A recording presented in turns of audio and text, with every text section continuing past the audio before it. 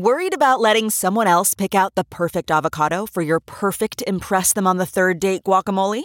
Well, good thing Instacart shoppers are as picky as you are. They find ripe avocados like it's their guac on the line. They are milk expiration date detectives. They bag eggs like the 12 precious pieces of cargo they are. So let Instacart shoppers overthink your groceries so that you can overthink what you'll wear on that third date. Download the Instacart app today to get free delivery on your first 3 orders, while supplies last. Minimum $10 per order. Additional terms apply. Man, that sunset is gorgeous. Grill, patio, sunset. Hard to get better than that. Unless you're browsing Carvana's inventory while you soak it all in. Oh, burger time. So sit back, get comfortable. Carvana's got thousands of cars under $20,000 just waiting for you. I could stay here forever.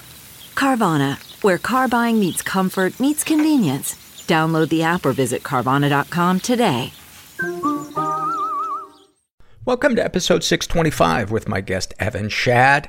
I'm Paul, I forgot my name for a second. I'm Paul Gilmartin. This is the Mental Illness Happy Hour, a place for honesty about all the battles in our heads, from medically diagnosed conditions, past traumas, and sexual dysfunction, to everyday compulsive negative thinking. This show is not meant to be a substitute for professional mental counseling. I'm not a therapist. It's not a doctor's office. It is more like a waiting room that doesn't suck. The website for this podcast is mentalpod.com, and mentalpod is also the social media handle that you can follow us at. I hope you survived the holidays. Glad you're still standing. I'm always nervous when I come back from a break in January and I've put together a new opening montage, and I'm always afraid that it's not going to be good enough, that people will be like, he's just repeating himself. And shout out, by the way, to Patreon subscribers. I put a little test version of it out there and got feedback from them before I decided on the final montage, and I feel good about it. I feel like maybe I'm worthy as a human being based on that 1 minute snippet that I put together and people validating me. Is that unhealthy? I'm a little bummed out that my insurance company is dragging their feet with approving my shoulder surgery. I was supposed to have it in December, and I pay $1,400 a month for my health insurance. They've denied it. Oh. Sometimes, isn't it weird sometimes how the larger an insult is, the less mad you get about it? Like, I will get more mad at it, just at like a dirty look a stranger gives me, in a restaurant or a coffee shop, than my own physical survival. I don't know if you watched the World Cup, but that was kind of exciting. I was happy for Argentina and for Lionel Messi. I love seeing great athletes complete that last piece of the puzzle for their career. But I also kind of really wanted Croatia to win. I love underdogs. I was torn. I guess that's what I'm trying to say. And for those of you that aren't soccer fans, how do I explain the World Cup? Siri, what is the FIFA World Cup? FIFA World Cup is a global soccer event hosted every 4 years by a rotating country chosen by officials from the governing body based on the formula of wealth minus migrant deaths divided by hotel blowjobs. The first set of games are called the group stage, where past empires have a chance to humiliate former colonies, with the most successful 2 from each of the 8 groups advancing to the knockout rounds, where a single loss eliminates a beloved player's popularity. Each side begins the game with a goalkeeper and a cast of 10, but may lose a performer if they collide with the other team, and the opposing actor arcs higher onto the grass and wiggles longer, Occasionally actors from both teams land at the same time, and must be judged by an impartial choreographer looking for originality in holding both the ankle and face. The tournament is won by the country that survives all 4 elimination games, triggering its hardcore fans to reverse course and riot in favor of immigration. I hope that helped to clear things up. I was talking to a friend of mine, and he is struggling with financial fear. He's been looking for a job, and he's a bright guy, personable, and he's just in total fear about it. And he's got 6 months worth of rent money before there's the threat of having to move back in with his parents. And, you know, one of the things that I was saying was, number one, I relate. I think if I were in the same situation, I would be filled with anxiety. But and here's where I think making outreach phone calls and opening up to people is helpful, is you're able to get an objective perspective from that person. And I feel like I was able to help give him another perspective, which is 6 months is a long time. And the important thing is that he is doing the work in trying to find a job, rather than just sitting frozen and freaking out. And I like to look at it as like a scientific experiment. You do your half. You bring your half of the chemical reaction, which is doing what you can. And then the rest of it is up to the universe. It's on its own schedule of what it's going to bring to the equation. And then I think if you can truly say, okay, I've put in a decent amount of work trying to find a job, then just say, okay, let's see what the universe has in store for me. And it's probably not going to be on the schedule that I want it to be on. But that to me is where the serenity prayer just condenses it. Having a sense of what you have control over and what you don't is, I think, one of the most important tools in life. And if I've achieved anything emotionally, mentally, in the decades that I've been getting help, is getting a greater understanding on what I can work on and what I can let go of. I think there's a lot of people that probably relate to that. Just feeling that, I need to be controlling more things. I think a lot of times it's just, no, we actually need to let go of more things. Let's do some surveys. This is from the Ask Paul Anything survey, and a woman who calls herself Velour says, do we owe interactions to our parents if they aren't abusive? My father is an awkward, unpleasant person who I've never enjoyed spending time with. During the pandemic, he made choices that motivated me to stop seeing him entirely. I ignore his calls and text messages. He's not abusive, but I prefer living a life without him in it. However, I found out from my brother that our father is autistic, and now I wonder if it's unfair that I ignore him. But honestly, I just don't enjoy spending time with him. Do I owe my father contact? For one, that is not for me to say. I think that's a decision that you need to arrive at yourself. But I think a really important question to ask yourself, and this might help you make that decision, is what is healthy for you? Because it's not necessarily about assigning a title to a situation. It's about saying, I deserve to feel mentally healthy. And whether that involves you having him in your life or limiting it to just a tiny amount of interaction in your life, that's not for somebody else to say. That's for you to decide. But it's hard. It's hard. But I think the more you focus on that, how does it affect me? One of the things that, Gracie, By the way, somebody thought that Gracie's name was Crazy, that's what I was saying. No. She is crazy, but her name is Gracie. When I cut contact with my mom, one of the things that led to it, it was not based on the things that happened in childhood. It was her inability to listen to my boundaries today, and how her unwillingness or inability to do that was affecting my mental health. I would be depressed for days, sometimes weeks, after just having a short phone call with her. And maybe somebody who is mentally and emotionally stronger and more spiritual than me would be able to maintain it. But I had to,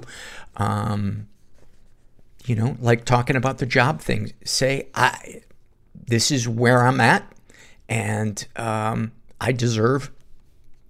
I'm putting the work in, going to therapy, going to support groups, and it is what it is, and I have to take care of myself.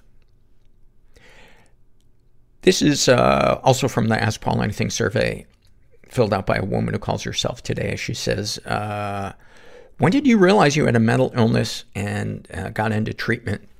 It was late 1999, early 2000, and I was thinking about killing myself 50 times a day. My life looked good on paper, and actually I'd been in therapy before then, but this is when I went to see a psychiatrist and got on meds. And when you're thinking about killing yourself 50 times a day, that's usually a good thing. And I remember my very first appointment with a psychiatrist. She said, so what, fill me in, what's going on? And I just kind of, vomited everything, the suicidal thoughts, it's just feeling like I just didn't have the energy or the motivation to continue, and on and on and on and on. And I remember she was taking notes, and at one point she rolled her eyes. And I was like, yeah, I think it was probably the right decision to come ask for help. Well, I was a little insulted. This is also from the Ask Paul Anything survey, filled out by a guy who calls himself Paul from San Diego.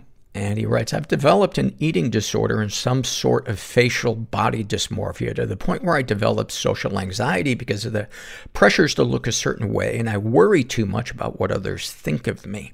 I thrive off of people's compliments and plummet when I don't receive them. I know others' opinions should not matter, but what advice would you give me to not give a fuck about what others think and to be happy in my own body? That, I feel like, is over my head in terms of what to suggest to you, because I feel like those are questions for a professional. Because I don't have experience with either of those things, I'm not going to weigh in on it. But I will say this: you deserve to feel content in your own body. And I don't believe when we have an issue that is centered in our brain distorting something, we need input from outside that brain. Just my opinion about that. So I hope you can make some headway with that, because you deserve to feel comfortable in the only body that you've been given. Isn't it amazing how much we will hate our body? And it's we can't get another body. Why would we not make friends with it? Why would we not be kind to it? This podcast is sponsored by BetterHelp Online Therapy. I was talking to my therapist, Heidi, on Monday, and I don't know, we got on the subject of my childhood and my relationship with my parents. And it kind of surprised me as I was talking about things. All of these great memories were coming forward. things that they did for me and ways that they showed up for me. And it's just reminded me of how complicated our relationships can be with people, that there can be both awful, neglectful, even abusive things, and also these kind of nurturing, amazing, fond memories. I don't know, if you're thinking of giving therapy a try, BetterHelp is a great option. It's convenient, flexible, affordable, and entirely online. Just fill out a brief questionnaire to get matched with a licensed therapist and switch therapists at any time for no additional charge. If you want to live a more empowered life, therapy can get you there. Visit BetterHelp.com/mental today to get 10% off your first month. That's BetterHelp, HELP.com/mental. And make sure you include the /mental so they know you came from the podcast. This episode is sponsored by When Breath Becomes Air. When Breath Becomes Air by Paul Kalanithi is the exquisitely observed memoir of an idealistic young neurosurgeon attempting to answer the question, what makes a life worth living, as he deals with his own terminal cancer diagnosis. It's a stunning reminder to live while we are alive. A must-read for anyone in medicine from a doctor-turned-patient. For healthcare workers, expand your view on patient care and the fragile beauty of our mortal lives through Kalanithi's unforgettable words. Some of the questions Kalanithi wrestles with in this book include, what makes life worth living in the face of death? What do you do when the future flattens out into a perpetual present? When the future is no longer a ladder towards your goals in life? What does it mean to have a child, to nurture a new life as another fades away? When Breath Becomes Air is a #1 New York Times bestseller, Pulitzer Prize finalist, and named one of the best books of the year by the New York Times Book Review, People, NPR, The Washington Post, Slate, and more. When Breath Becomes Air is available wherever books are sold. Learn more at prh.com/breath. And then one more survey before we get to the interview. This is filled out by a guy who calls himself Offer. And he writes, I was in the grip of addiction, had been running between job interviews with a bottle of whiskey and stimulants, hadn't slept or eaten in 2 days, then got the great news that I got accepted to my dream job as I was driving back home, and after I snorted the last line of powder, feeling finally I got a chance to get my shit together, I got a message from the girl I was dating that we need to talk. Now the high was starting to wear off. I went and drank half a bottle of whiskey, preparing myself for the bad news that I'm gonna get dumped, but at the same time, bought her favorite chocolate just in case things will not go south. We met. I was drunk. She tried to express herself. I reacted with anger and walked away. I called her after a few minutes as I was driving, asking her in desperation, is it final? She said yes. The box of chocolates suffered my agony and frustration. I punched the box. Chocolate went flying all around the car and on me. And at that time, a woman came to my car window telling me, move away, you're blocking the lane. Covered in chocolate, I told her to go fuck herself and went on my way. My consciousness might be disintegrating. Heavy weighted blanket on my brain. Symptomatically. And I can't think straight. Things present themselves for a reason. And I can't see straight. I couldn't even drive. The first movie that I remember watching with him, post-traumatic stress, when I was like 5 years old, was Pulp Fiction. And moral injury. I would act out the scenes. Gonna go to hell. With my Barbies. The greatest source of our suffering. Ordinary is where all the good stuff happens. Is our unwillingness to experience and accept our emotions. It is very hard to heal in dark isolation. I developed compassion. It is in connection and community where that happens. The process was nearly unbearable. Like, I'm going to have to kill myself. We'll be right back after this.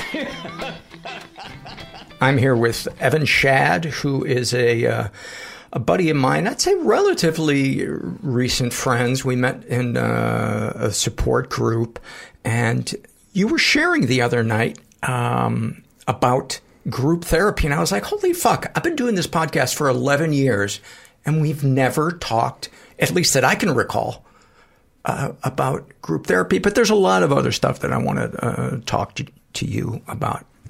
First of all, welcome. You're how old? I am 30. Evan is also a ultra marathon runner. You do some crazy shit. Have you done Badwater? No. So that's 200 plus. No, 140. Mm-hmm. I haven't gotten to. So you're farthest weak. I've gone is 70. You're weak. Yeah. Let's have a follow up in 2 years. Yeah, Daddy raised a quitter. I think that's all we need to know. Let's wrap this up. You've been coming to our support group for how many years? 4.5. 4.5. It'll be 5 in March. Yeah. So, and that's incredible. I mean, and it's been so cool watching you grow and shed your old ideas. Thank you. I mean, it's a slow progression in the mirror, but then periodically you'll have a share, or you hear somebody else share, and you'll pull something from that. Yeah. And I mean, those meetings essentially articulate how I feel when other people share, until I'm able to articulate it myself. Yeah. So that's a really interesting thing about recovery, therapy, whatever it is you begin to get in language to express what was unexpressible, what was just previously a feeling, often a suffocating feeling of something that you couldn't put into words. Yeah. Well, for me, it was this incredible numbness and glimpses of feeling, but having not felt. I mean, the first year of my sobriety and the first year of therapy was a lot of what is anger, what is sadness, and I would describe to my therapist how I felt by like creating an example of this is how someone would feel in this circumstance. And she would have to, calm me down and say, okay. And she'd pull out, she has this laminate emoji diagram that shows like all the different sad, happy, angry, resentful, guilt. And she would just plain out say like, pick. And that was, yeah. I mean, did that help? It did help. And it's interesting because it also, besides opening up my vocabulary and my understanding to articulate how I was feeling, it also surfaced the feelings of frustration in myself and feeling like I can't do this, or, how silly, I can't even tell you how I'm feeling right now. And then, of course, there's more deep, so much there. Yeah. The box has got it all compartmentalized. The onion continues to be peeled in every way. When do you think you started feeling numb, or do you think it's you don't remember a time when you weren't numb? I do. I mean, really, it's interesting. So when I was a young kid, I was raised in a loving family, middle class, and loving parents. Had a younger sister, and my younger sister was she was perfect. I mean, in all ways. She got good grades in elementary school, was really good in the things that she was into doing. And it's interesting because I was raised going to like a private Christian school and going to church and things like that. Any particular denomination? No, it was just standard Christianity. And so we went to church on Sundays and things like that. And I guess I just, from as early as I can remember, the typical not feeling comfortable in my own skin and feeling like perhaps in my sister's shadow because she was seemingly good at everything and everybody gave her high praise. And when I would do something, it always felt like I broke something whenever I touched it, or I was being coached or criticized in how you're not doing it right or something like that. Or I remember, I think my first grade teacher telling my parents something to the effect of, he has a lot of potential, and then going into, whatever it was. And what was the but? I mean, I don't know. I wasn't interested in sports. I had weird interests. I was into G.I. Joes and airplanes and watching the History Channel when I was like in first grade, and everybody else wants to play kickball and things like that. Right, so there was kind of already this really small niche of, the 2 or 3 friends that I had at that age, and feeling kind of like in this already small environment at a private Christian school, There was just something different about me. Something I just felt othered in a lot of ways. And my parents, super supportive, right? Always, looking back, I appreciate the fact that they pushed me into try sports. And then the next season, if I don't want to do it again, it's like, okay, great. You tried it. Let's try something else. But, there was just this unknown feeling of me just being me is not enough. And if you wanted to try something, were they supportive of that? Yeah. When I was maybe, 10 years old perhaps, was when I started to get into, maybe wanting to increase my positioning in the social hierarchy at school, and suddenly you're into girls and things like that. And I got into music and playing guitar. And for the first time, I found like I was good at something. And I remember I did like 6 months, maybe a year of lessons. And then after that, it was all self-taught. But I got really into it. And for the first time, I was starting to get praise and people saying, hey, you're really good at this. And I mean, that was really amazing. Do you feel like that was your first sense of self? Yes, 100%. Do you still play? I do, yeah. Yeah, not as much as I used to, but I still jam. And it's amazing to get into it later in life now because I see it in such a different, more artistic way. Whereas then it was like a tool. It was a tool to gain praise and acceptance. And but it was interesting because for the first time receiving that feeling of, people introducing me as like, hey, this is my friend Evan, he shreds on the guitar. Like that was really amazing. But there was also this like imposter syndrome that went with it. That it was this like very... it could go away at any moment, seize this while we can. And also, too, there was this desperation of, like, keep the ball rolling in whatever this direction was. And that direction ended up leading me into meeting some older friends who were, I think, like 3 years older than me. So by this point, I'm maybe like 13, 14 years old, and they're 17, juniors in high school, starting to experiment with smoking pot, with, them stealing beers from neighbors' garages and us drinking at the park. And I went in full bore because, as we talk about a lot in recovery, that first drink, that first smoke, immediately everything was better. Immediately that feeling of being an other, or feeling like I'm not enough, or like I have to deepen my voice or puff my chest out, however it is, like suddenly none of that mattered. And so I hit the ground running really fast. And within, I think, like pretty short order, I got kicked out of school because I got all in and was smoking pot at school and things like that, and starting to take pills, like just randomly, pills from not even researching and things like that. And I got kicked out of that private Christian school, which at first I was really excited about because I thought, oh, great, now I get to go to public school. And I have friends now in public school. And my parents, of course, were not really into it. And of course, now I'm starting to get into a lot of trouble. And then I proceeded to get kicked out of public school for the exact same thing. Like I was still a pretty shy kid at this time, but just masking it with like, I'm ahead of the curve, having older friends and, being the guitar guy. But in a matter of a couple months, I wasn't going to school anymore. And were you hiding it, or your parents? No, they knew, of course. And how'd they handle that? So, I mean, I got into a lot of trouble. I would get grounded. They took the door off my bedroom door for the whole, their whole thing was privileges. You have privileges, you lose privileges, you gain them back.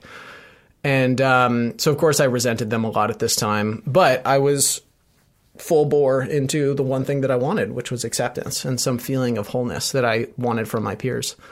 And so in any event, and it's so weird when I talk about this because it's such an interesting experience, but I had tickets to a concert, and I went to this concert with my dad and with my friends.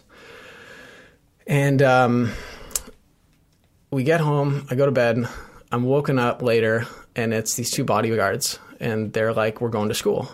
And they handcuff me. Yeah. And I'm 15 years old, I think. And I say, of course, what are you talking about? I don't have a school to go to. And they said, nope, we're going to school. And there was a duffel bag packed, and my parents were there crying, and they're walking me out the door. And I had no energy to fight or to kick or scream or anything. I think I flipped my parents off from behind my back as I was walking out. And they just drove me through the desert for like 6 hours. And we ended up at this boarding school, kind of like not a military school, like from that sense. We did a lot of marching, and it was a lot of regulations and a strict schedule. But it was a boarding school for troubled teens. And I was there for a year and a half, I think, a little, maybe close to 2 years. And that was where I became a master of disassociation and just completely numbing everything. With drugs and alcohol? No, with just mentally, like checking out, tuning out. Completely checking out, tuning out, being in one place and mentally.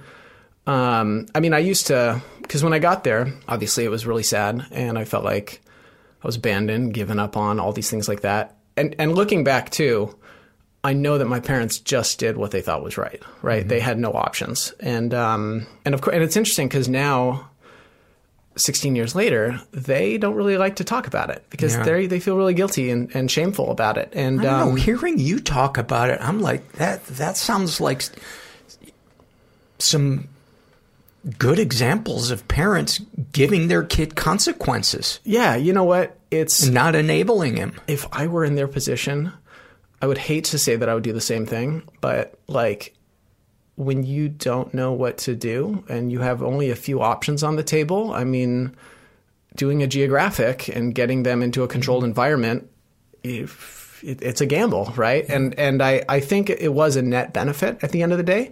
It was what it is. And so anyways, I get there and I'm super resentful of them for like the first 6 months, and it was this system where you did homeschooling on these computers there, and they also had this program where you level up, and every day if you don't get infractions, you get a certain amount of points, and all kinds of, they had seminars every 9 weeks or something on communication skills, positive relationship skills, things like that. So I learned a lot while I was there. So you were paying attention during the schooling part. I had to. Yeah, I'm there.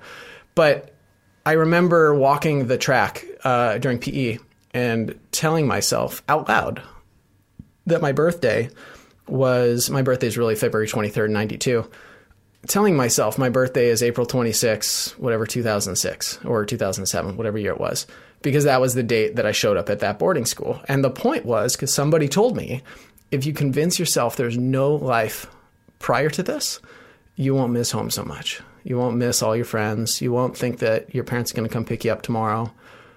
You'll just be here, and this is all you'll know. And it worked. It's a weird thing to hypnotize yourself in that way. I can't remember who told me about it, but it really worked. And I didn't stop becoming homesick, but it was like I just reset my brain, and it was like, okay, this is where I'm at. And I had fun times. A bunch of men, So would you say co-ed. It lessened the homesickness, or it gave it a context that made it less intense? It cemented over it, so I couldn't feel it.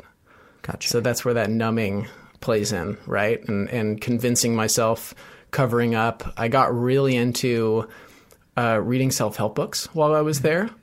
It really, diametrically changed my personality. I was a really introverted, shy kid before that. And while I was there, I learned how to be extremely outgoing. And did you read those on your own? I did, yeah. So they had a big library. And so I remember reading The Power of Positivity and The Secret and all these other things, like Tony Robbins stuff and If You Think You Can, that kind of stuff. Mm-hmm. And it was empowering. I remember thinking my way into a better state of mind than I was. And so it was really just a wild experience. And we had daily therapy, which was very much like group therapy, where somebody shares and then they take feedback from other people within your group, right? They had groups were of about 30 other boys.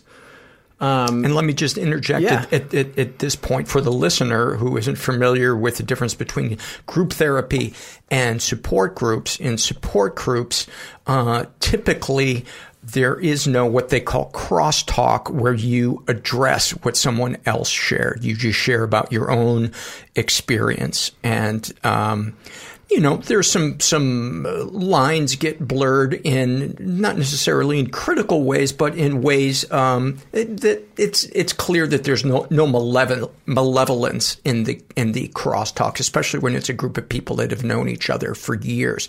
But as you're saying, in group therapy, it's encouraged. Yes. So you were saying. Yeah. And again, this is in boarding school, a bunch of 15, 16, 17-year-old boys. So we daily had to share. And one of the rules was everybody had to share at least once a week. And I kind of dreaded it because I would share and my feedback was always the same. We don't think you're being genuine. We don't think you're telling the truth. It's just... And other people, meanwhile, are sharing and they're crying. They're showing tears. They're having that lip quiver. They're having the physical appearance of some kind of honest emotion. And part of the program there was you would be voted up by your peers into higher levels, which had more privileges and things like that. And, of course, you could graduate out and go home if you reached whatever these levels were. And, the fastest person to ever graduate, I think, was like over a year. So it's not a quick process. Right. But I really gave up on that. I just thought, I'm just going to do homeschooling here as fast as I can, graduate high school, and then my parents will have no choice but to pick me up. And when I would have to share in those group things, I would kind of just make shit up. Like I would share about this or share about that. And I would go as far as holding my eyeballs open so that they would produce tears, right? They get all dry and irritated. And I feel like probably people saw through that. But again, this was this like desperate attempt to get the approval from my peers. And was it that there was nothing that you could draw on to share, or you were hiding something that you didn't feel comfortable sharing? I think I was just so insecure because when I tried to share about something that was real, the tears wouldn't come. A couple times they did, but like I didn't have this show that other people I felt could have. And it's interesting. So going back to Christianity and Christian private school, we would go on these trips periodically, and I would see the person next to me, like at 12 years old, having this like spiritual experience where they're crying, they're accepting Christ into their life. And I remember looking around thinking, like, is this a joke? Like, did I not drink the punch? Like truly feeling othered in that way. And so going back to boarding school, like there was just this feeling of like, why can't I show this thing that other people are showing? And I had a lot of great experiences from that. Was there an answer? No. As to why? We didn't have therapists there. So it was really just like there were staff members who would kind of guide us and things like that. But there was no one-on-one therapy where somebody would probe and ask those kind of questions. How about in your self-talk? Were there things you told yourself? Yeah. The self-talk was there's a goal and we need to do these things to achieve this goal. And the goal is I need love, approval, praise from my peers. I got to get out of here somehow, right? And just kind of like, you alluded to the ultra marathon running now. When I find something I'm good at, I try to lean all into it because it's something I'm good at and it naturally feels good to do things. And so like at that boarding school, homeschooling, I was burning through classes so fast and it was something I was really good at. And there were entire courses that I was doing in like 10 days, like English 11, I think it was the fastest I did in like 10 or 12 days. And so I ended up graduating high school in roughly that 2-year period. And I was there for a couple more months, just bored out of my mind for the school time, tutoring kids and things like that. And then finally I got picked up. And at that point, I had kind of developed this super outgoing power of positivity. I'd redeveloped a relationship with my parents by writing letters to them and things like that. And it was interesting because I got to really just learn how to manipulate, right? In this show way. It was people pleasing in every way. And it's, I wanted certain things. I started to get those certain things, a feeling of closeness with certain people. I felt a deep closeness with my parents towards the end of my time there because I could tell in the letters that, they wanted me home and there was, they could have picked me up at any moment, but And I kind of resented them sometimes too, because I would lose a best friend randomly. Like, I would have a friend there for however many months, and then they'd get called on the radio to go to the front office, and I'd never see them again. Oh, that had to be hard. Oh, yeah, yeah. And that was probably the most real of the shares when I was there in therapy, because it was like Kyle was there for 12 months, and Kyle's gone. No goodbyes. And we were actually not allowed to speak of people after they left.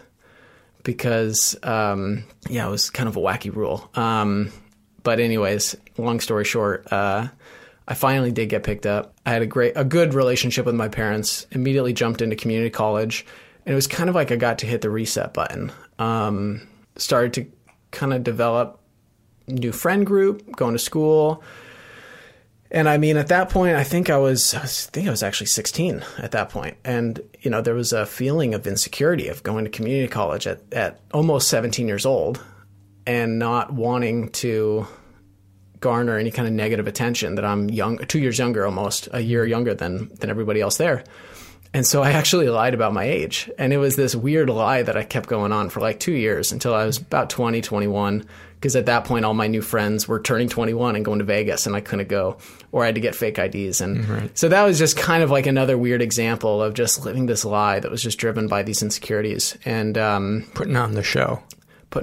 Yeah. And when it would get close to my birthday, I would not make a big scene about my birthday, or like, my close friends knew my real age. And when I would tell them, they would just kind of laugh and be like, you didn't need to lie to us. And I would just kind of say, yeah, I know. But, there's just this negative attention being 17 years old in college, right? That I was just so afraid of. And, from that point to like 21, all was good. It was a lot of fun. There was this...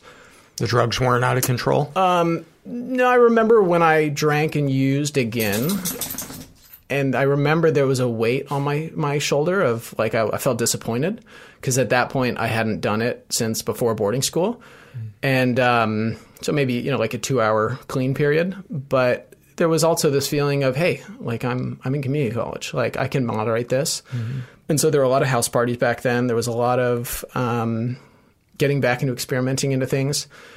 And it was interesting because, in program in recovery, we talk about it was fun until it wasn't fun, right? It was fun, then fun with problems, and then it was a lot of problems. Yeah. So at this point, it was a lot of just fun. And there were moments of taking it too far. I think one of the first times I drank again, I was at the beach with some friends, and I got blackout, spins, all that stuff, like really quick. And I remember people saying like, Evan, like, why are you like this? Right. And of course, just thinking like, oh, I just need another swig and that won't hurt so bad to hear that. And so fast forward 21, I got my first DUI. And I remember having this moment of, like, boy, I really screwed up. Like, this is not good. Like having the wind knocked out of me emotionally. And it was a weird thing, but, first time DUI in San Diego, it's just really a slap on the wrist. And so I kind of... Especially for a white kid. Yeah, right? And I can't remember what the fine was, or I think there was like 2 or 3 days of community service. But just jumped right back into being a fun college student and traveling and doing all kinds of stuff. And at this point, surfing was my new thing. So I was surfing multiple times a week. Guitar was still a big thing, but, I had a big friend group at this point, and I would throw big parties at my house, and I was like really this king of social skills, and I felt, and still really into the power of positivity. And then I graduated, got into a corporate job, and started to realize that being an adult is a little different, and got into cocaine, got into drinking a lot, drinking on work nights. And that's when it became more problems. Calling in sick? I never called in sick, but I was hungover a lot. That affect your productivity? Yeah, and I got into sales. I'm a salesperson, and I love sales because there's this huge outgoing part of it. And ironically, sales means you are like a chameleon, right? You adjust yourself to your crowd. And so that was kind of something I was really good at doing when it came to... Putting on a show. Putting on a show, exactly. Knowing, okay, what's the goal? What do I need to do? Who do I need to be to get what I need? And how many times do I need to use their first name in a sentence? Yeah, right? Or just, the way you talk, the way you hold yourself, the charm. Mm-hmm. People might call it being flirty. But anyways, things just started to get a little darker, and they got a little progressively darker and darker. And then it got to the point where, it was so interesting. When it came to relationships, it was very transactional. And I always gravitated towards the girls that seemed the least available, right? Mm-hmm. Because there was this, I wanted to win something that I had to win, right? I don't know how to describe it. I think 1,000 people are nodding their head right now, going, yes. And it's funny because there were people that were amazing friends, and they were, very, very lovely and honest and genuine. But it was almost kind of I thought, no, that's too easy. I don't deserve that, right? I have to go for something that I have to point my interest in something that I have to really fight for and really, convince them to love me, because that's how I had kind of trained myself. And I'm skipping over a lot of amazing, great, fun memories. Mm-hmm. And it's one of those things where I don't mean to mischaracterize how amazing and fun and awesome and abundant my life has been, even through the dark times. But, the conversation we're having now is what it was like, how rock bottom was. And, I met my fiance and was able to cover up the drinking and the drug use when I was around her. And I mean, I don't think You were able to cover it up around her? I was able to, in a pitiful way, we're talking, we would watch a TV show, she would fall asleep, and then I would drink to blackout while she's asleep. And so I don't think she ever she saw me sloppy and annoying a few times, but for 9 months that we were together, I kind of held it together. And there were a couple moments that we would go out and party, and I would do blow and things like that. But the true stories of me, really all problems for that, I was able to kind of keep it under wraps. And also, too, before I met her, I went through this kind of, not a crisis, but I left my hometown and I completely left that friend group. And, I spent half my time in San Diego and half my time in San Francisco. And I had 2 different friend groups, and they didn't know about each other. Maybe they did, but I was able to kind of be 2 different people in these 2 different environments that weren't home. So I got to masquerade, play this role for however long, maybe a year or 2 that took the lasted. show on the road. I took the show on the road, exactly. And it was a lot of fun, I mean, there were so many fun memories in San Diego and San Francisco. I look back on them fondly, but I also look back on them and I remember it was fun until 10 p.m. and then it got kind of ugly, or until later in the night, or, a couple friendships I burned because I was just being selfish and things like that. And so anyways, fast forward, I'm dating Alicia. 9 months goes by, and I'm also holding together this act as we like to go wine tasting, right? I was a member at a couple wineries. I love the camouflage of wine for the alcoholic, because that's what I used. I'm not an alcoholic. I'm just classy. That's why I have 24 cases of wine stored in a temperature-controlled locker. And it's like going to Malibu Wines and wine tasting with a horde of people was an activity, right? Drinking at a dive bar late at night by yourself, that's hard. Good. That's hard to spin. That's hard to spin, exactly. But so in any event, I was really into that, and it's so funny that I just mentioned Malibu Wines, because my last sanctioned drink, I guess you could say, was at Malibu Wines on a Saturday. Day drank the whole time, went home to my parents' house. Alicia was there with some other people, and I blacked out because I kept drinking wine. And then kind of around midnight, I got back up and I thought, I got to go to the store and grab something. Got in the car, went for a drive, realized I didn't have my wallet, turned around, and in the neighborhood, I know this neighborhood really well, and I felt the need not to stop at this one stop sign, and sure enough, people on bicycles are going through the crosswalk, and I went right through one of them and hit them. I hit a guy on a bicycle, and I mean, my heart's beating out of my chest right now, because 4.5 almost 5 years later, I feel that moment. And it was this like, what just happened? I can't rewind. What were the severity of the injuries? So I pulled over, and thank God I did not really hurt him. He was a couple years younger than me, and I don't know what they were doing, but and I actually knew one of them as the younger brother of somebody from the neighborhood I knew. But in any event, the cops got called. I got put in handcuffs again, thinking, oh, I'll just get out again tomorrow morning. Mm-hmm. And then I'm driving to the police station with this police officer, and he's telling me, oh, no, this is a felony. It's a DUI with bodily injury. And so that was just a complete kick in the gut. I go into the cell. I'm sitting there. I can't sleep. They transport me to Ventura County Jail, where I go into like the real cell block where you change and you put clothes on. And this was a Saturday night, so I'm going to be there until a judge can see me during the week. And in Ventura County, you sit in the first 48 hours in suicide watch. So you're in one cell with one other person, maybe, for the first 48 hours. And you have these 10-minute breaks for breakfast, lunch, and dinner. And that was my bottom. I still remember the white cinder block walls and the fluorescent light and I don't even think I was breathing air. Like, I had nothing in me. I had no energy to lift a finger. I was completely out of moves, and I knew it. And, there was relief of it's over. I don't have to keep lying. I don't have to keep this charade going.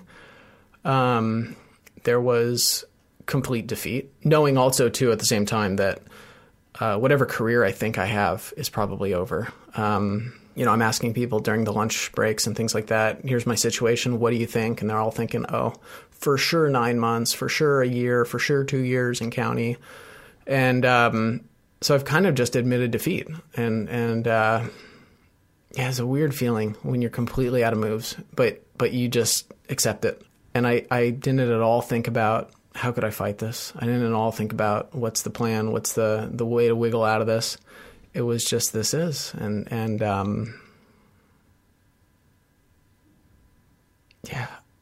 Feeling like you ruined your life and that there's nothing you can do to change it. This is real. This is now. I'd never experienced that before, ever. And right now, as I share this, I'm in that cell. I'm in that 8x12. Man.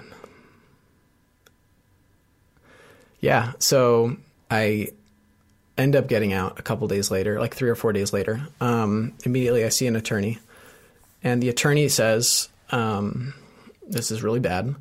What do you want to do?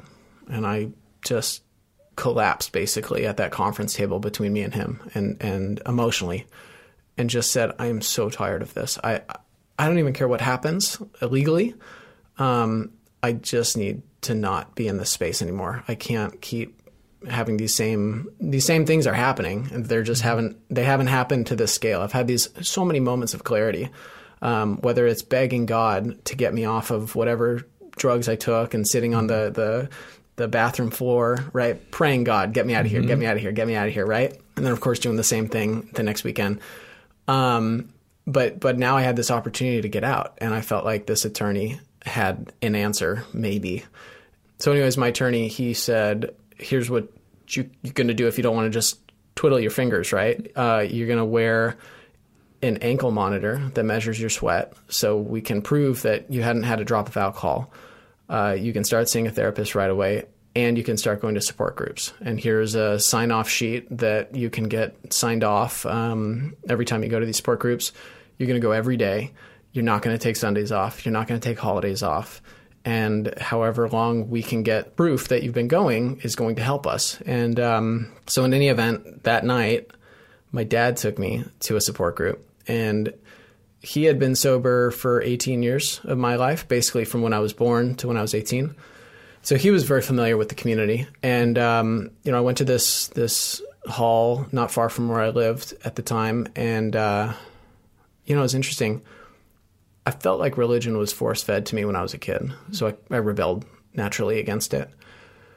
But when I was in that jail cell, I remember the Lord's Prayer, And of course, it's the God get me out of here prayer at that point. Yeah. But I said it a million times. I remember like praying and journaling on the little pencil that they give you and the little piece of papers. And it was just this giant prayer. But the Lord's Prayer was going through my head a bunch. And it was crazy that I remembered it. And anyways, at this support group, at the very end, they all link up hands and they say the Lord's Prayer. And I cried so hard in that moment. I just could not. The floodgates opened. And what were the thoughts and feelings you think that brought that about? I felt like for the first time, I didn't need something from this group. Like I didn't need their appraisal. I didn't need their acceptance. Like I was just here and everybody else in this room was just here and we were family. The show was over? The show was over, but also suddenly it was like my guard came down and suddenly I realized I don't need anything from these people in the way of love and admiration and acceptance. They want the same thing that I want. And I just want to not be running this hamster wheel anymore. And I don't know if it's the religious part of that prayer or if it's just the, forgive me part of this. I mean, I really just came to terms with the fact that I was done and I wanted to seal up and, move forward. And, there was just something emotionally so charged in that moment. And from then on out, I was going to all these meetings, got a sponsor. And I got a sponsor who, I didn't even ask him to be my sponsor. He just said, let's go to coffee and read the book. And we started reading the book and going through these steps. And, step one was a no-brainer. I mean, I went through step one more or less by myself in that jail cell. I knew I was powerless and that my life was completely unmanageable. And I would do anything at any length. There was this gift of desperation. And in the book, there were words like incomprehensible demoralization. I mean, I know you know what that means. But when I heard that, incomprehensible demoralization, the first thing I went through my mind was that look in the mirror at 2:30 when you come home from the bar and you're just pitiful. You're just like, ugh, who is that guy in the mirror?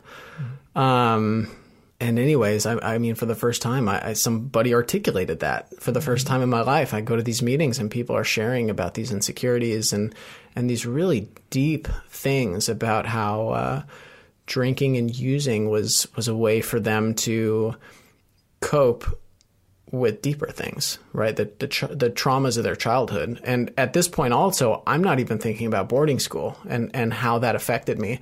I start seeing a therapist and I'd never really seen a therapist. So I'm just naturally telling my life story and almost holding court, like, oh, somebody's here to listen to me.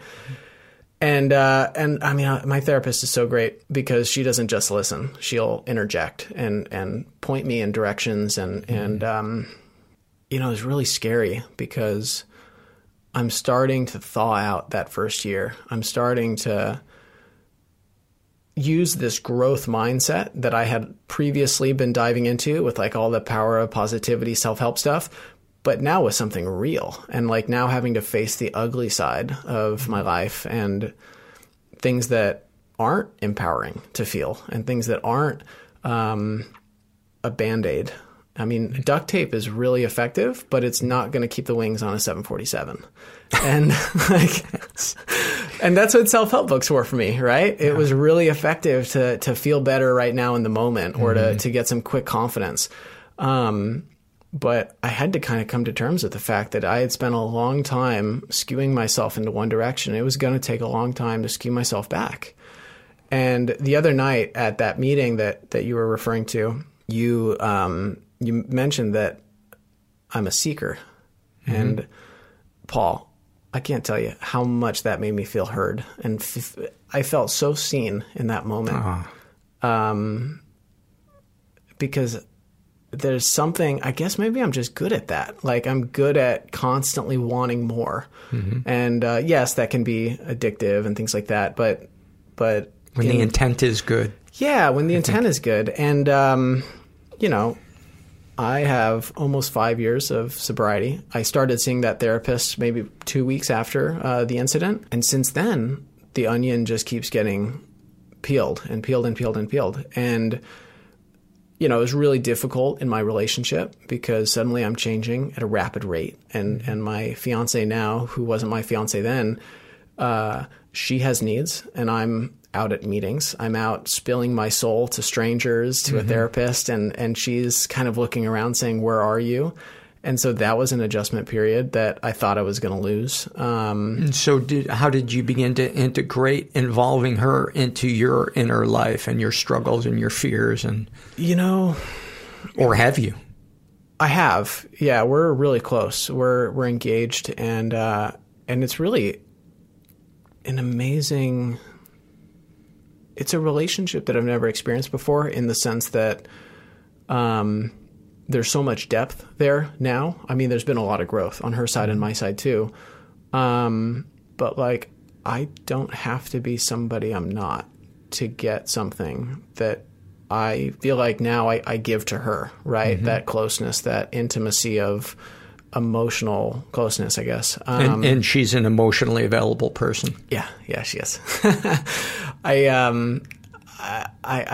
really lucked out in that way. I think, you know, the crazy thing about that first year of therapy was that everything was thawing out. And, you know, I made some amazing connections with men, the men's group that I see you at pretty regularly. And, you know, it was just a depth that I never experienced in my life, be it through friendships, through a relationship. The relationship with my parents was changing. It was obviously they were super proud of me, but, you know, also too, there's a legal case happening in that first year where I'm going to court, and that was really scary and full of anxiety. And, you know, there were moments where I couldn't sleep because I just thought, man, what am I going to do? But the program and the 12 steps were a way almost for me to distract from that and just say, hey, we're going to do this one at a time. Easy does it. Whatever happens is what happens. And we're just going to be honest, and we're going to give this our best shot. You know, one of the things that I noticed early on in that first year that you were coming was that you made efforts rather than just showing up and sitting there and listening, which is certainly a part of it, showing up and listening, but, you know, saying, I'm going to be the guy that takes the coffee commitment. I'm going to be the guy that does this. And you did it consistently. And that was just a really cool thing to witness. I love when I see that happen because, you know, 9 times out of 10, that person's going to be okay if they just keep doing that. And I love that, and I appreciate that so much, but that wasn't me. Like, that was other people telling me, this is what you should do. This is what you know, follow our footsteps, and these are the things that we do. We raise our hand to share. Right. We take commitments. We try to shake hands when we show up, come early, leave late. So you didn't want to do any of those things, but you did it anyway? Yeah. I mean, there were days where I really didn't want to do those things. But also, I think that's pretty normal, though. Yeah, it is normal. But these were my new friends. Like, my life now, I have so many different amazing friends and old friends and new friends. But so much of my life now, the depth is friends in recovery. And so in some way, I really looked forward to going to these support groups because I could have dinner with the guys in the hour prior. I could hang out with them afterwards. So it was very much a social thing for me because when I first got sober, I was really afraid that my life was going to become super boring because I had gotten all this attention from being like the host wherever I went and going to bars and drinks on me and gaining all this attention and excitement. And suddenly now my life was very different, but it was full of quality and not quantity. And, you know, the thing with therapy has hit so many different parts of my life in a way that 12-step programs are amazing, but, you know, there are certain things that they just don't address unless you have a great sponsor who has the time and the understanding. You know, I think as men, we like to fix things. We like to handle things. If there's something wrong, we like to achieve what we need to achieve to get the result we want to get. And, you know, therapy kind of taught me that you don't need to change and fix things. Like, give it space, feel it, and just feel it. Like, it's okay. We don't need... If you're feeling uncomfortable, you don't need to change the fact that you're feeling discomfort. Exactly. And so, like, right now, you and I are staring at each other talking, and there's still a feeling of, am I going to mischaracterize myself? Am I going to hang on? Am I going to pause for too long after saying something? And the listener might think, what was that about? There's still those feelings. And instead of ignoring those feelings, like, I just verbalized it, and that just made it so much easier for me to just be honest with you. And what's funny is that's a tool in stand-up comedy when you are having a tough time with the crowd, is really? to address the fact that you are not doing well with the crowd. Yeah. I mean, it diffuses the situation for sure. It does. I think in almost any situation we're in, we want honesty, whether we are the person opening our mouths or the people listening. Well, and always, I think other people are thinking about me. And that's just not the case. Like, therapy has taught me that I know this is really heavily debated, but nothing is personal. Like, if someone says something horrible to me or does something horrible to me, something's going on with them, right? It's not the rejection that I think it is. It's not the personal, vitriolic, spiteful thing. And now, if it's done in a diplomatic, loving way, I certainly give it a lot more weight than if it's somebody snapping at me and saying, "Why are you always such an asshole?" Right? And it's interesting because therapy was teaching me all these things, and I was starting to connect the dots that, this abandonment that I felt when I got sent to boarding school, this, feeling of being less than with my perfect sister when I was really young. I remember memories of my dad teaching me how to do this chores, and the chores, I would do it a certain way, and looking back, it was a half-ass way perhaps, but him grabbing the shovel and saying, "No, you're doing it wrong, this is how you do it," and feeling like hyper sensitive in those moments, and feeling like I can't do anything right, and then connecting that to how, as a young adult, I'm doing all these things because I'm trying to prove to other people that I'm worthy, right? I'm starting to get into fitness and running marathons. I mean, I was sadistic with fitness before I got sober, in a way where I would purposely run when I was hungover to, run the shame away. And I still am really into fitness, but now it's a completely different, I don't treat it as a way to punish myself. What percentage of extreme athletes do you think don't have approval issues? I'm sure we all deal with it. Yeah. And it's really amazing because in the triathlon and ultra running community, there's a lot of people in recovery.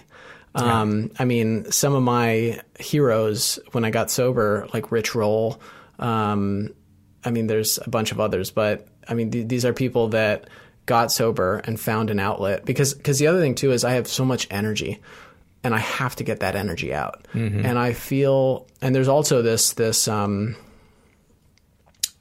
not proud of the judgmental part of me that likes to rate things and judge, compare. But I naturally, if I don't get energy out, I'm just antsy, right? And I judge things, and things aren't enough, or, and there's, now this healthy view that I have of sports and athletics, and now it's almost like a spiritual experience, right? Like I went through all these different phases of being really interested in my heart rate and time and pace and all these things. And now the most fun that I have are mountain runs, where it's nobody cares about your time, right? It's just a matter of how far can you go and how much can you tap into nature. And, if I go for a trail run and I see deer or coyotes, man, that is now like Christmas Day for me, right? I love wildlife. I love nature. And so there's this this joy and this wonder that's attached to something that used to be this way to like punish myself or to fill in a void. And so anyways, going back to the therapy, I was able to connect all these dots, and I was able to see, okay, at work, being a salesperson, when I present in front of men in their, let's say, their 60s, right?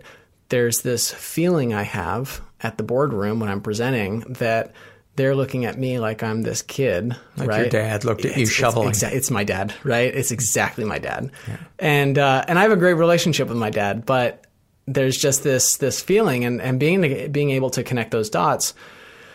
I'm able to create space. And of course, I'm also really good at trying to intellectualize things and think, oh, okay, so this must mean that. So I'm just going to try not to think that. But then my therapist would say, you need to just feel it. Like, feel that child, that scared kid. You know, when I felt like interacting with someone, they had ulterior motives, or maybe they were looking behind me as they're talking to me. You know, there's a feeling that this person wants to abandon me. Mm-hmm. And it's one thing to tap into that with a therapist in their office, or with the pandemic over Zoom.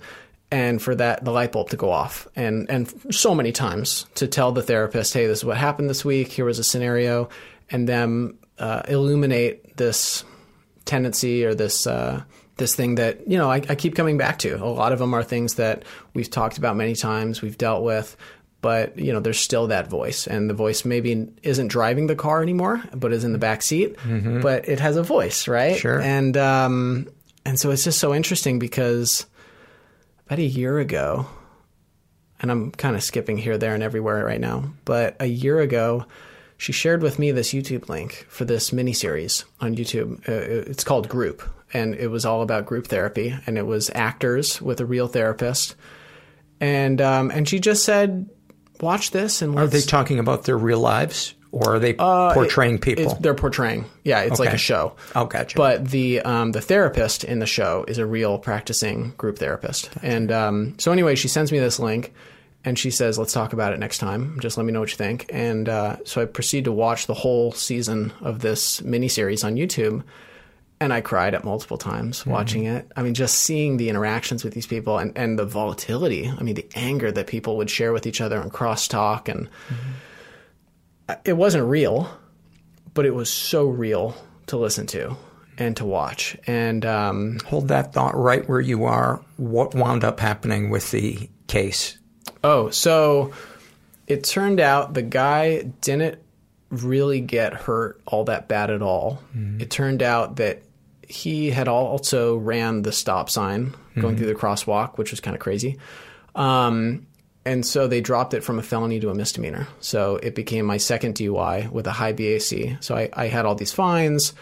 For jail, I just served time.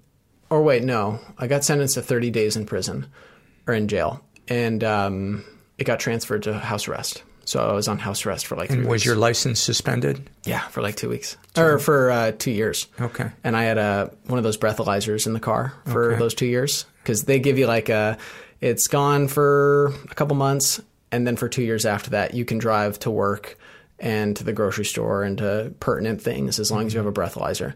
Gotcha. And it's interesting because I always glaze over that when I tell my story. I always glaze over it because not that it wasn't important, but at that time when all this stuff was happening, so much other growth was going on that it kind of got overshadowed by this, like, you know, making amends to my sister. It blew my life away, right? And it was this conversation in a great way. It was a conversation that she wasn't really expecting, and I remember the weight coming off my shoulders because basically telling her, like, I am so sorry for all the times that I did X, Y, and Z. Because when I came back from boarding school too, the roles had kind of switched in the family. She suddenly now became. She had grown into herself and had a boyfriend and had her own interests. And my parents were having a difficult time with her. And so she was, you know, pushing back with them. And I was now the golden child. Mm-hmm. And so there was obviously a lot of apology there because she had a lot of resentment that made me resent her at that time, right? And so, you know, this whole legal case, I don't know. Like I'm so grateful that I got off so easy. And I mean, you could call it 100 different things. But in some way, I kind of felt like I have to keep going full bore into my recovery and therapy. more of these kind of amazing things are going to keep happening, right? So let's go back to group therapy, the place where I paused you. Yeah. Yeah, so you were I watched blown this away. series. I was blown away. And basically, the crux of it, because at that point, I had been seeing my therapist for 4 years, right? This is about 6 months, 7, 8, 9 months ago. And, the things that some people go to therapy for 3 months and then they're done, right? And some people go for longer and then they're done. I don't know if I'm ever going to stop going to therapy just because it's such a beneficial, like a maintenance program. And I am grateful for the fact that financially I can swing it. Some people can't. But there was this thing, it's one thing to go to medical school, but it's another thing to be practicing surgery in the surgery room. And group therapy was suddenly now that. Because it's one thing to talk about, hey, at this situation in work, this is what came up, this is how I felt. I didn't really give it much time to sit in that feeling, but I'll try to next time. Whereas in group, it's like you're in surgery and you're the surgeon and you're feeling what you're feeling and it's all in real time and you're suggested to share about it in real time and give it space in real time. It's really hard to let yourself feel something and to completely let go of what other people are probably thinking about you or my fear of what they're thinking of me. And also accept that you expressed it in the way that you expressed it instead of 100 times afterwards going, why didn't I use this word? Why didn't I use that word? Oh, I tried too hard to be funny. Blah, blah, blah. I felt that just the other day in group therapy. I felt like after we signed off and I thought I totally mischaracterized myself. But that's the thing about therapy. It's not about assigning this was good or this is bad. It's about everything just is. Nothing is personal. And if something comes up, it just comes up. And be curious. What is that thing that's coming up? Oh boy, I'm feeling really insecure. Like, oh, that's interesting. Is that tied to anything that I know? Right? Is that a tendency of mine to feel? And sometimes I get frustrated in therapy because I feel like I'm dealing with the same stuff I dealt with back in March of 2018. But also therapy has taught me that it's okay. And these are the same things that are going to keep coming up. And my thought is issues get put there in layers. Why wouldn't they be taken off in layers? Yeah. And it's not a matter of, yes, you want to change behavior when you change your life, but you can't erase certain things that are hardwired into you. Like in moments where that scared little girl or that scared little boy is shaking on the inside, you can't change that. You can give it space and the awareness. And it's really interesting for me because, and I think the most growth comes from the awareness of, oh, I see what I'm feeling right now. And I know the general tendency I have to be driven by this feeling, to act in a particular way, like people pleasing or trying to do something to get what I want. But I'm going to try to hold off and not do that thing and just stay composed and let this thing through. And that's a practice. What, if anything, has the group in your group therapy called you out on? The biggest thing is not verbalizing enough. So like the first couple sessions, there was a lot of hostility and infighting between people in the group, between the person who runs the group, people basically sharing, oh, we didn't know this new person was going to join us. We feel like our voices are going to be lessened. And there was a lot of, people straight up sharing their emotions, feeling I'm angry at you because of XYZ. I'm resentful at you because of this. And nobody is hitting below the belt. It's nothing like that. But, there's anger being expressed. And, it's so crazy because when someone said, how do you feel, Evan? I said, I'm watching my parents fight right now. This is the little kid watching mom and dad yelling in the kitchen. And I know intellectually it's not personal. It's not about me. but I can't help but feel like it is. Your body doesn't know that. Yeah, your body doesn't know that. And I'm watching all this volatility and anger and people who are mad at each other or mad at whatever it is. And I'm the common denominator here. You know, I'm the person that entered the fold. And now you were the everybody's one mad. they were upset about somebody brought in. Yeah. Oh, and okay. again, they're reassuring me. They're saying it's not you. You seem like a great guy, this and that. But I resent your existence. I resent your existence. Exactly. I resent, and you know, that was really hard. But then again, like group therapy is like, you're out of med school and now you're in surgery. And because when they say, how you feel, and then they asked, how do you feel? When I said, I feel like I'm watching my parents fight and I'm 7-year-old me. And parents fight. That's just natural. Sure. Some people fight worse than others. But it was an experience that I had not felt in a long time. And also too, you know, when people interject because they want to be heard and you're in the middle of sharing something, you know, it rattles you a little bit. You're like, well, gee, I didn't get my sentence completely out, or I didn't finish what I was finishing. I kind of resent you a little bit for cutting me off, right? And it's a practice. Like I'm still not there 100% in allowing myself to feel that and to express that. Because the other thing too about me is generally I'm a very positive, abundant, happy-go-lucky, easygoing person. But I'm really judgmental against anger. You know, when I see people lose their temper, you know, I'm really judgmental of like, look at this guy. He's pathetic, right? You can't hold yourself together just to get this thing that you want. And that's I'm not proud of that judgment. And group therapy is a way that I'm finding that that's in me. And that's probably why I don't like it so much, is because I'm ashamed of what's in me. And I feel like it, you know, maybe, and not maybe, but, you know, when I was young, I couldn't express that because if I did, I felt like I would lose my value to my parents, to my peers, to my, you know, the people that I wanted attention and love from. If I was out of line, if I didn't do what was expected of me, they would abandon me or they wouldn't be there for me. And maybe that was reality or maybe that was just in my head. But the point is that that's how I felt.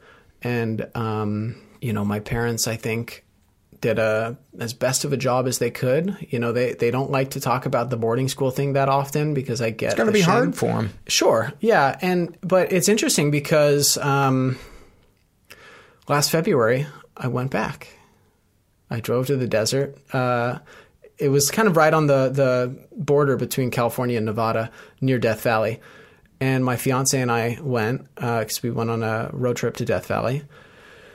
And I was so fearful of going back to this place because I knew, like I had told myself through college and through the time after when I came back, you know, I'd kind of start over. And I would have all these dreams and nightmares that I was back. Mm-hmm. And there was, after a while, this feeling of the boarding school experience never happened.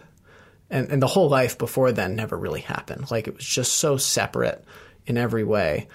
And I remember sharing with my therapist, like, a week or two before we went, because I had only decided kind of at the last minute that I wanted to carve a couple hours out to drive to this facility. It wasn't even the same boarding school. They had changed hands. And she just said, be open to feelings and, you know, if you need to journal in the parking lot, but just connect to the physical feeling of that moment. And we went there and it was real. I know that sounds silly, no, it doesn't. But I didn't think it was real. Like, this was this thing that I would have memories of in my dreams. And I felt like I had mentally talked myself out of the actual memories. And I had, I remember I pulled into this parking lot and just the silhouette of the mountains in the distance and that dry desert air and the empty breeze it just completely came over me. And I wasn't able to walk the grounds, but I was able to like kind of see through the fence and see what was going on. And it was like, this place was just stopped in time. The gazebo, the basketball courts, everything about it. And I cried so hard because I felt like I was picking up. I was picking up that 15, 16-year-old kid and giving him permission to actually leave that place. And because at this point now I'm 4 years sober. I have 4 years of therapy under my belt. I'm in a truly a healthy relationship with someone who truly loves me for who I am. And I love me for who I am. And I've found things that I'm good at and that I like to do, and things I'm not good at, but that I like to do. And there's this practice now in my life of I can create space for everything, the uncomfortable, the awesome, the not so awesome. And so I'm sitting in this parking lot bawling my eyes out because I'm finally able to take this kid, this ghost of myself, and let him into the car, put him in the back seat, and commence on our road trip through Death Valley. Buddy, I appreciate you coming by and sharing all this. And it's good to walk this path with you, man. And I love you. I love you too, man. Thank you so much. Many, many thanks to Evan. I hope you guys enjoyed that conversation. I know I did. What makes a life a good one? Is it the adventure you have? Or the friends you find along the way? Maybe it's pursuing your passion while striving to protect, defend, and save what you believe in every single day. So, what makes a life a good one? In the Coast Guard, we think it's all of the above and more, but you'll have to find out for yourself. Visit gocoastguard.com to learn more. Okay, picture this. It's Friday afternoon when a thought hits you. I can spend another weekend doing the same old whatever, or I can hop into my all-new Hyundai Santa Fe and hit the road. With available H-Track all-wheel drive and 3-row seating, my whole family can head deep into the wild. Conquer the weekend in the all-new Hyundai Santa Fe. Visit HyundaiUSA.com or call 562-314-4603 for more details. Hyundai, there's joy in every journey. Let's dive into some surveys. This is from the Struggle in a Sentence survey. This is filled out by a guy who calls himself the Power of 1 p.m. And about his anxiety, he writes, I'm like a cable car with that zapping electricity coursing through a wire I'm connected to. About his sex addiction, it's a pale, pathetic, gross, unethical imitation of the real thing, and I can't stop. Thank you for those. This is same survey filled out by a trans man who calls himself Quiet Guy. And about his anxiety, he writes, my body feels like I am running away from a tiger, but all I'm doing is sending an email. About his autism, like being shoved onto the stage and everyone around me is doing a play expecting me to do my part. And I don't know my lines and everyone is annoyed at me for that. Those are great. Thank you for that. This is from the Ask Paul Anything survey filled out by a non-binary person who refers to themselves as Solomon Sadsack. And they ask, when you're having suicidal ideation, what keeps you here? People usually say family and pets when asked this question, and you might too, but when you're depressed, are you able to think of other reasons to stay too? They could be specific and concrete or more spiritual or philosophical. Or do you just feel those suicidal longings until your mood shifts, either because of meds or because of time passing, etc.? I guess I'm just asking if you've ever been able to pull yourself out of a depression by restructuring your thoughts. Seems fucking Herculean, even if you do have support. Well, it's kind of like I shared before the interview with Evan. It's hard to help ahead with the very same head that needs help. I know for me, to keep my depression in check, I need community. I need a sense of purpose by also helping people in my community and nut jobs. I need to take my meds. I need to exercise, pray, meditate.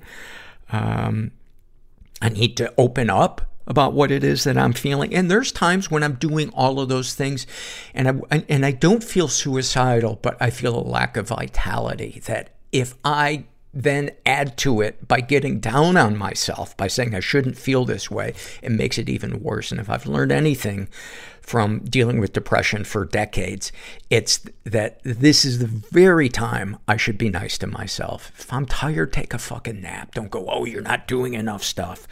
So, self-compassion is really important.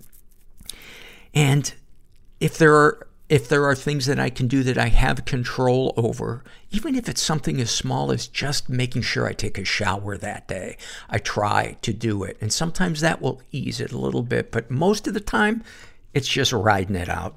It's just riding it out. And the worst thing I can do is future trip and say it's going to be this way forever, because it never is the same way forever. I hope that helps. This is from the Voice in Your Head survey, filled out by Neurotic Nancy. I love her children's tales. What are some of the things you tell yourself about yourself? I am not enough. I'm not doing enough. I'm not thinking enough. I'm not reading enough. I'm not appreciating enough. I'm not buying, saving, working, relaxing, socializing, meditating, cleaning, changing, reflecting enough. I can't sit on the couch for 5 minutes without reaching for my phone to look at things that make me think, quote, I need to learn how to cook better. I need to take more pictures. Why don't I know how to decorate? I need to learn how to save for retirement. Will I ever be able to afford a house? Am I brushing my teeth correctly? Am I killing the oceans by drinking bottled water and using Clorox wipes? 'Cause it's so damn convenient. Should I be having more sex with my husband? At what age do I need to start getting Botox? What if I do get Botox and they inject it into a nerve that paralyzes my face forever? Why can't I remember anything I learned in history class? Am I developing early onset Alzheimer's? If I don't have kids or a job, then is there really any excuse for not writing a novel and learning how to make furniture and becoming an expert on healthy eating? Why does everyone else have their life figured out and seem so happy? What is wrong with me, and how do I fix it? Unquote. That is awesome. Thank you for that. This is from Struggle in a Sentence, filled out by a non-binary person who refers to themselves as squandering through the forest, about their anxiety. Like there are 100 copies of myself, all blindfolded and all running in different directions. About their bulimia. Like the only way to feel like I exist is to binge, and the only way to be worthy of existing is to purge. About their anorexia. I can commit suicide if I do it so slowly no one notices. About their cutting. The urge to concentrate a huge, diffuse pain into something I can see and touch. About experiencing sexual bias. Like the only way I can get my boss to not sexually harass me is to act like a macho asshole, even though acting like that feels almost as bad as being harassed. About their bipolar mania. Like my thoughts are balloons, all colors, that press out of my mouth and my head and my fingertips until they fill a whole room with their squeaks and static. Wow. Wow, those are amazing. Snapshot from their life.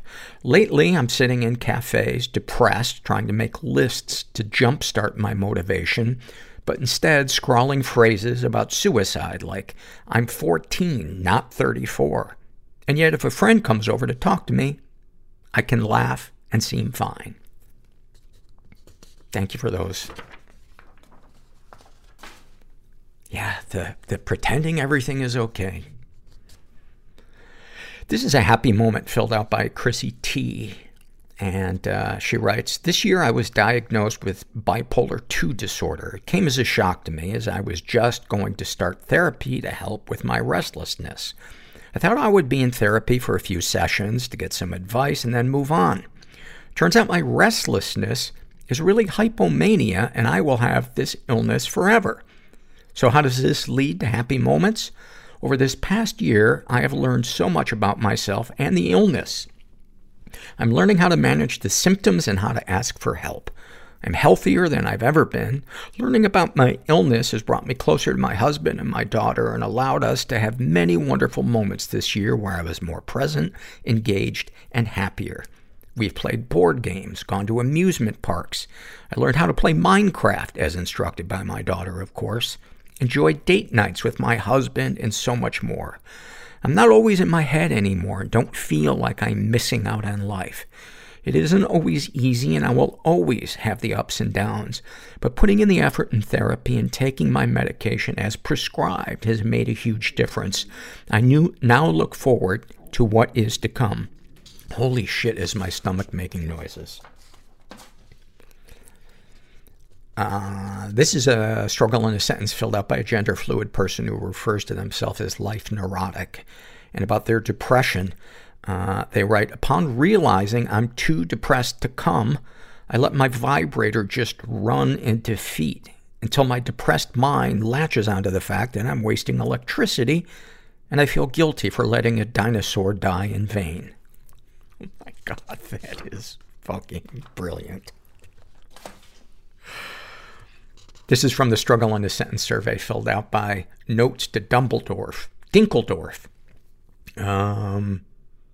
about their depression.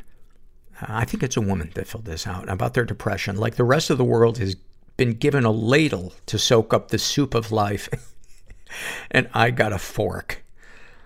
About their ADD. I'm running out of excuses to explain why I'm late to work all the time. About their OCD. If I don't count my steps and sips of water in tens, my father will murder me, my mother will kill herself, and the rest will die in a fire. About their PTSD. A violent bombardment of so many images and feelings all at once, while nothing within your body works, nor does it belong to you anymore. Oh, this one is fucking heavy. About being a sex crime victim. Listening to him finish himself off to my naked body just in time for recess. Holy fuck. About depersonalization, derealization syndrome. Like I purchased a ticket to a one-woman show based on my life, but I'm the only one who attended, and I can never leave. Wow. Wow. Thank you for those. And then finally, I'm going to list some of my loves. I love the feeling of possibility and freedom being in a new city on the first day with nothing planned. I love getting the coffee shop's comfiest chair. I love when you earn a skittish animal's trust and it falls asleep in your lap. I love when I apologize after doing something wrong and my soul feels clean instead of lingering that I'm a fuck-up and worse than everybody else. I love a mid-century piece of furniture made with a subtle wood like pear wood. I love driving my old car and knowing that whenever I do get a new one, I will feel like I earned it. I love seeing someone start to heal their trauma and the light coming on in their eyes. I love when a small dog's head is coned, the way it sways back and forth when they walk, like a sad little cowboy. I love telling someone you love them and seeing them really take it in. I love a top-end wood or auto shop where any idea can be realized because every tool is there. I love getting through a huge list of unread emails and feeling like you earned a night of TV binging. I love when I tell my girlfriend I'm struggling with something and she doesn't try to fix my feelings, she just listens and supports me. I love when I wake up and a body pain is gone. I love when you finish putting away the last thing from a grocery store. And I love when a dog prances to another room like it's royalty and on a tight schedule. Well, I hope you guys like those. I hope you enjoyed this episode. And just never forget, if you're struggling, that you are not alone. And thanks for listening. Everybody I know is bizarrely beautifully Everybody fucked up I in some know weird is way. bizarrely beautifully Everybody fucked up I in some know weird is way. Bizarrely beautifully fucked up in some weird way.